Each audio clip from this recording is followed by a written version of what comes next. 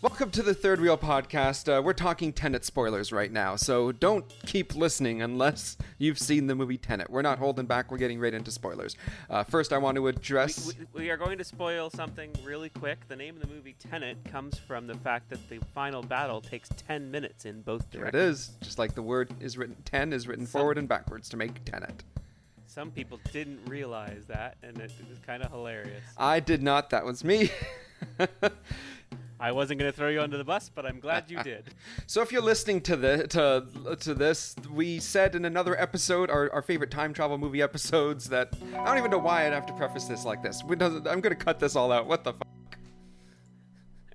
So we traveled through time, and we released this episode earlier than we thought we were going to release it. So yeah, that's it. There it is. The next episode, at the end, you'll hear us talk about starting to record this one, and I've gone cross-eyed. Tenet is Christopher Nolan's next project, current project, previous project. I don't know how to. It's all three, I guess. It's his latest movie release. It follows his other Memento, Interstellar, and Inception. In that, if you watch it once, you have no idea what you've just seen, but you realize that it is incredible and want to see more of it. Now, we should say we've also got Dave joining us, but he has muted us. He just didn't want to leave. He just likes us so much. He's still here from our previous recording. He's hanging out. And he may have a word or two to provide, but it will not be in relation to anything we're talking about. Or maybe it will. So this follows his previous movie 3 years ago, it seems. 2017 was when Dunkirk came out.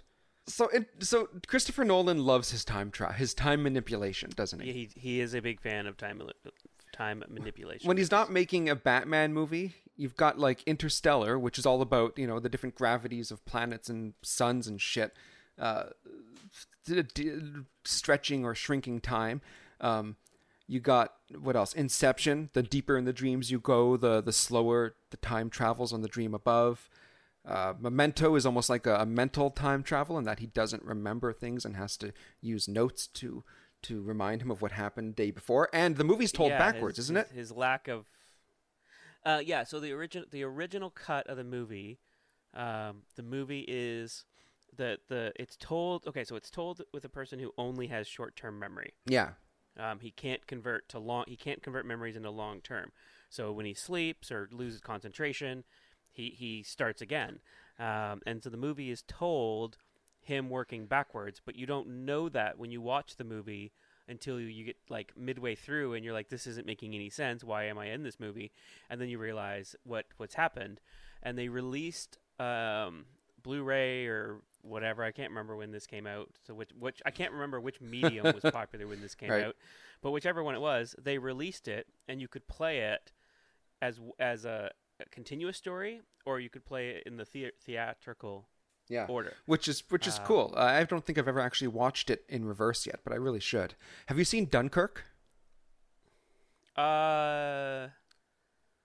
Is Dunkirk the one where the two guys have to run? Dunkirk is the war. No, that's it's 1917. No, that's 1917. Yeah. No. I have not.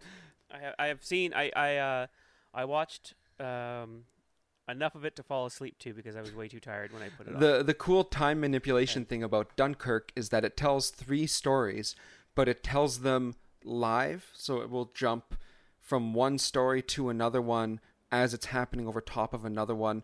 So, but only when it's relevant to do so in relation to whatever's happening. So you miss what's going on. You miss whatever's going on. Well, no, it's more like we're going to make our way over to that boat, and while they're doing so, we jump up to the plane that's flying over, that's watching them do it, and then we deal with his story a little bit, and then we jump to the boat while those people are still making their way over, let's say, and they deal with the story in there. Stuff like that. So, you don't actually get to see the plane scene because the whole story of there's feet, water, and plane, and the plane story is a lot shorter than there's the water story than the foot story, and they all kind of meet in the middle of the movie. They have a crossing point and then continue on. It's cool. It's a war movie, but it's cool. I will be checking it out. Anyway, but Tenet is freaking nuts. It is as timey-wimey in forward reverse as you can get. Yeah, it definitely. I'm looking forward. I'm seeing it again on Tuesday. Same. And I've been reading all the here's what you actually didn't understand websites. Yeah, so I know what to pay attention to the second time around, because just like with Inception, when I got out of this movie, immediately it was like, what the hell was all that? I need to go see this immediately because I need to re-see it, right? When I'm sure you probably experienced, I think everyone sort of experienced the same thing coming out of Inception. You're like, I got it. I was following because people were going from A to B, and so I followed them while they went there. But hell if I knew half the time why or where or who. Why? Yeah. Same here. I really like this one. Did you notice? Okay, so at the end of the movie, we noticed that Neil is wearing a backpack with the red thread. Did you notice that he's in the whole movie? He's in every scene. Is he?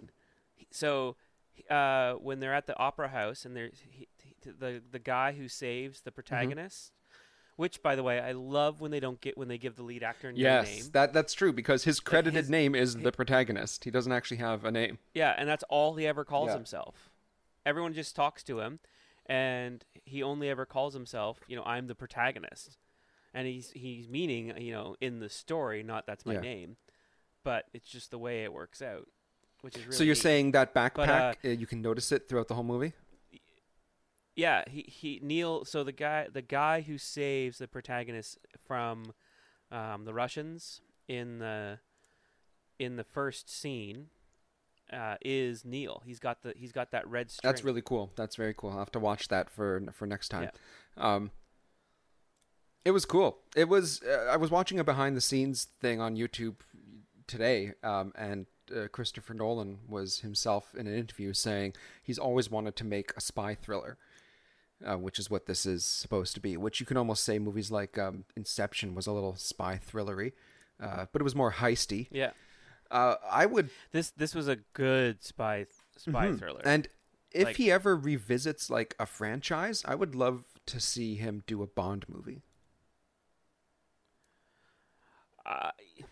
I mean, I'd like to see him do whatever he wants, but I think Bond's too low. Well, just because... I don't know, but he brought Batman up. He brought Batman up to his level, so I mean, maybe he can bring Bond up to his level. I guess because a lot of his movies, he does a lot of action, are very spy thriller-y. So Inception, the climax in the snow as people are on their skis and they're shooting their guns at them as they're skiing down the slope, that's like such a James Bond movie kind of scene. I know the rule is one for you, one for me. It doesn't seem to apply for him, does it? Well, no, it definitely does. Because he did the 3 Batman movies. Those weren't for him. Those were for. You know what I mean? Those were for us. Right. And then he got to make his movies. Those are. Well, okay. So if you look at it that way, after Memento, which is a pretty small movie, he made Batman Begins, but he got to do his own thing. Right. Like the one for you, one for me. Batman Begins was for them. For him was Prestige. Then Dark Knight for them, and then for him Inception, and then Dark Knight Rises for them. But then he's been on a streak. Interstellar, Dunkirk, Tenet, Yeah, no, and I think he might be outside the loop of the one for you, one for me, because he's, I don't. So that's what I mean. I don't think he's coming back to a franchise unless it's like, hey, this is a franchise I loved as a kid. There was this other quote I pulled from this behind the scenes thing I saw, where the the stunt or supervisor or something was given the script very early on when they were still like casting or whatever, and he's reading it, and he says, I immediately started thinking, okay, how are we going to do this? Because of course Nolan's going to want to do it real. He said, reading it, it's not like, oh, okay, so here's the CGI scene, moving on. No, it's like, okay, I guess I got to think about how we're going to do it in camera. Because even without prompting, I know we're going to have to do it that way. I don't have a source for this, so it might be bullshit. But I remember reading that that Nolan requested a jumbo jet for the movie, and they asked him, what do you need it for? And he's like, oh, we're going to destroy it.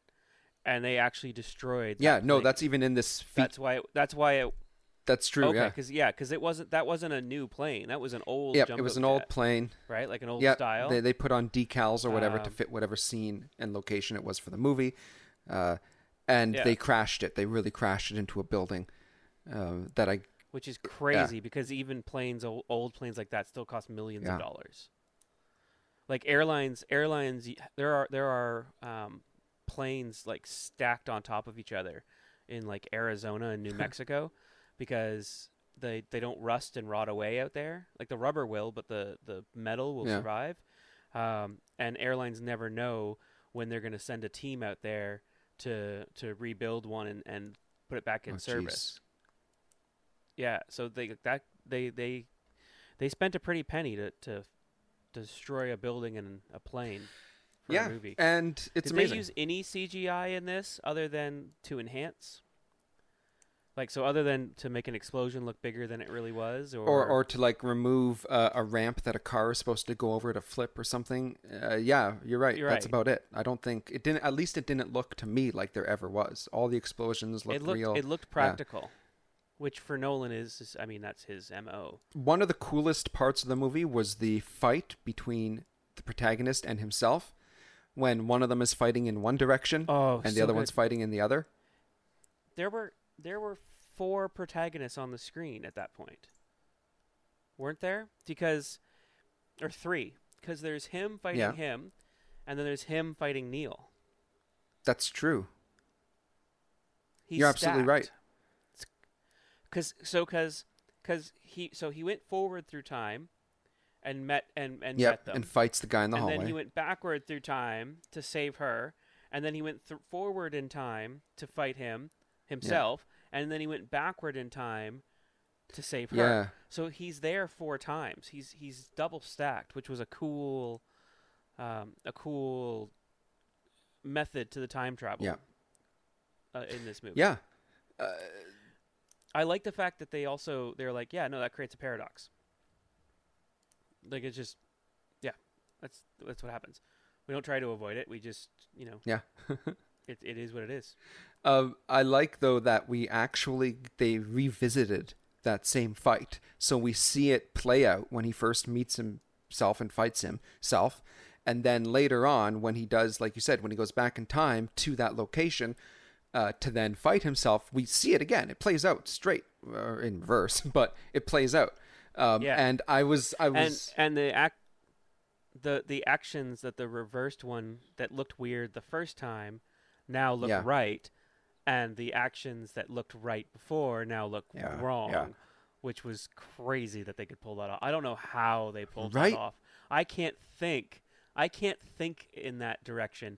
And he not only thought in that direction, but he got other people to do after he thought about it. He got other people to I guess, instead of punching, you go like this, right? So as he's fighting, he's whoop, whoop, whoop, pulling the punches away from him, while the other guy is pushing the punches forward. Because that's the only way I can think they could have made that, is that they had to have choreographed one of the people moving in a backwards motion at all times.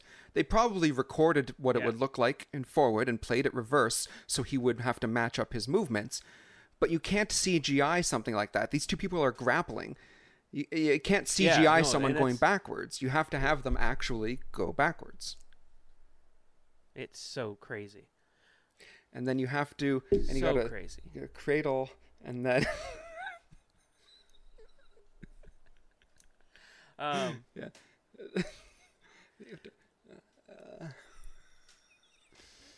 anyway.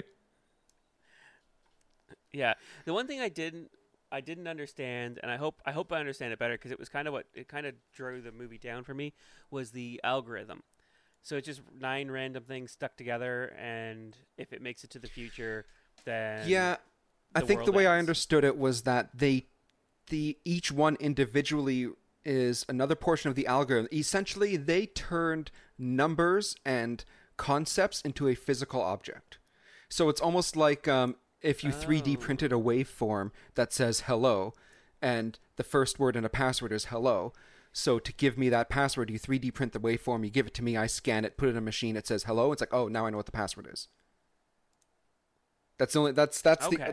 I think that's how I understood it.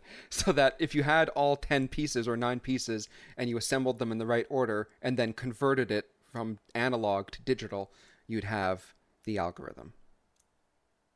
And you could reverse empathy. Entropy. Entropy. Yeah. Which was crazy. The cast. Was the cast of this movie not perfect? It's absolutely perfect. Everybody was amazing. I mean, I loved when they went to India and they went to go meet the drug lord or the gun lord, and it ended up being a gun lady. Yeah, instead. that was cool. And did you notice when they were walking through? So when they're walking down the in India, they're walking through the city, and you can see her bodyguard. You can see them in the background. Yeah, her. You can see like a car following them. But if you watch real careful, there's an armored vehicle driving down I the saw street to protect her from. Yeah, that it was side. so good. That was I mean, so those details crazy. are amazing. It's the tiny details that make it, really stand out. Yeah, not the big details, the tiny details. Not the big, yeah. The one thing that I don't know, so we know Nolan's not big on sequels. He's done he did the 3 Batman movies, but none of his are part of a sequel. They really set this up as part of a multi-part story. I would love to see them revisit these 2 characters, Neil and the protagonist. I want to see them meet again. Yeah, I want to see. So we've seen the protagonist's first meeting. I want to go and see Neil's first because meeting. the protagonist's first meeting is also Neil's last, because they're meeting each other in a reverse order. Right. Yeah, because the protagonist. So in the movie, the protagonist is recruited into a group called Tenet, which we then learn he created. Right. So he recruited a guy to recruit a guy to recruit a guy, God. and You're was that right. last guy. So I didn't even realize, because I was wondering, I'm like, they kind of just throw him to the wind in the very beginning. They recruit him. They can't tell him why or what for. They don't know anything, and he doesn't know anything, and he has to figure it out. Oh my God. It's because he's experiencing it in reverse. He ends the movie creating Tenet, that assault on where the explosion is, where the algorithm is Tenet. Right. Finally formed as like this military operation.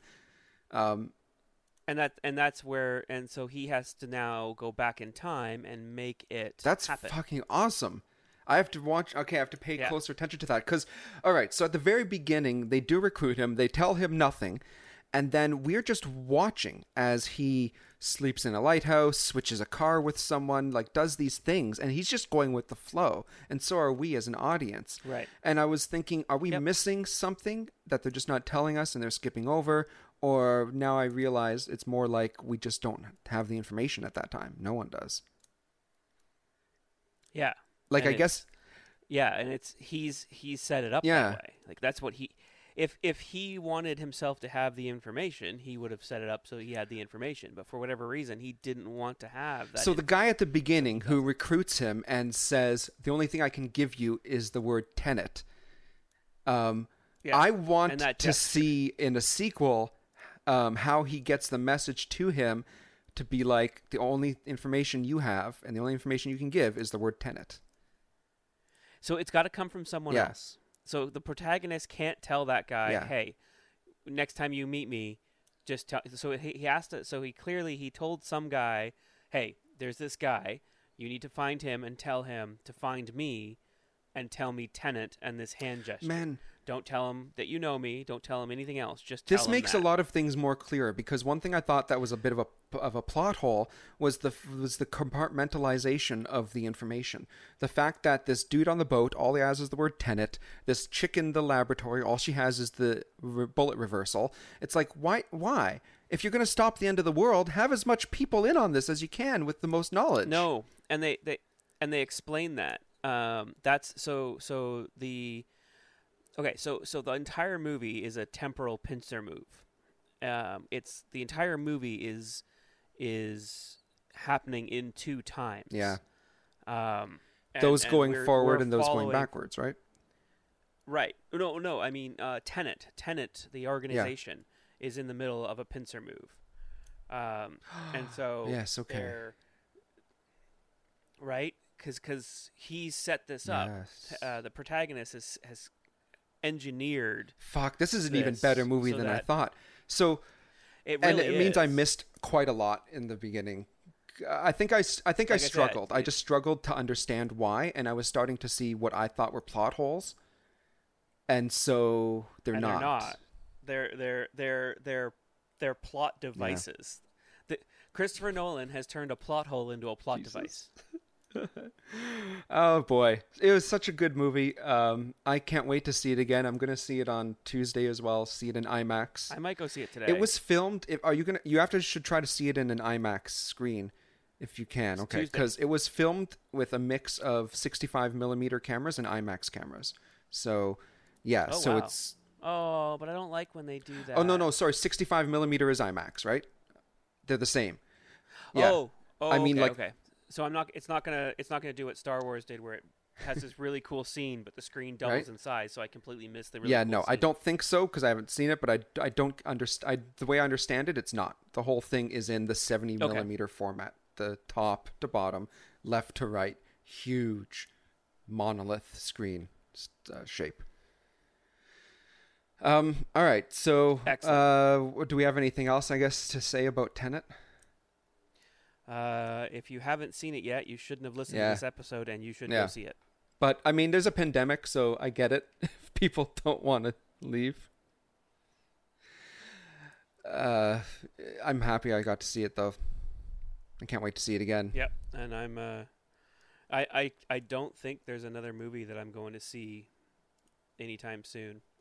Anyway, good times. Thanks for coming out today, Mike, to chat about it. You've helped me understand things a bit more, even. And so, for those who have seen it and are listening to it to try to get some further insight, I hope we provided some. And the articles out there are okay, but you're still left trying to figure it out on your own. Christopher Nolan needs to do a director's commentary on the. I actually have on my shelf somewhere the Inception script. Because I bought it after seeing the movie and read it in bed, so that I could better understand it. Yes, and Dave, if you've once you get to see it, come back and listen to this episode and tell us what you think. All right, so thanks for coming out, everyone, and the Geek Out continues today. I'll see you both around somewhere on Discord for the rest of the day's festivities.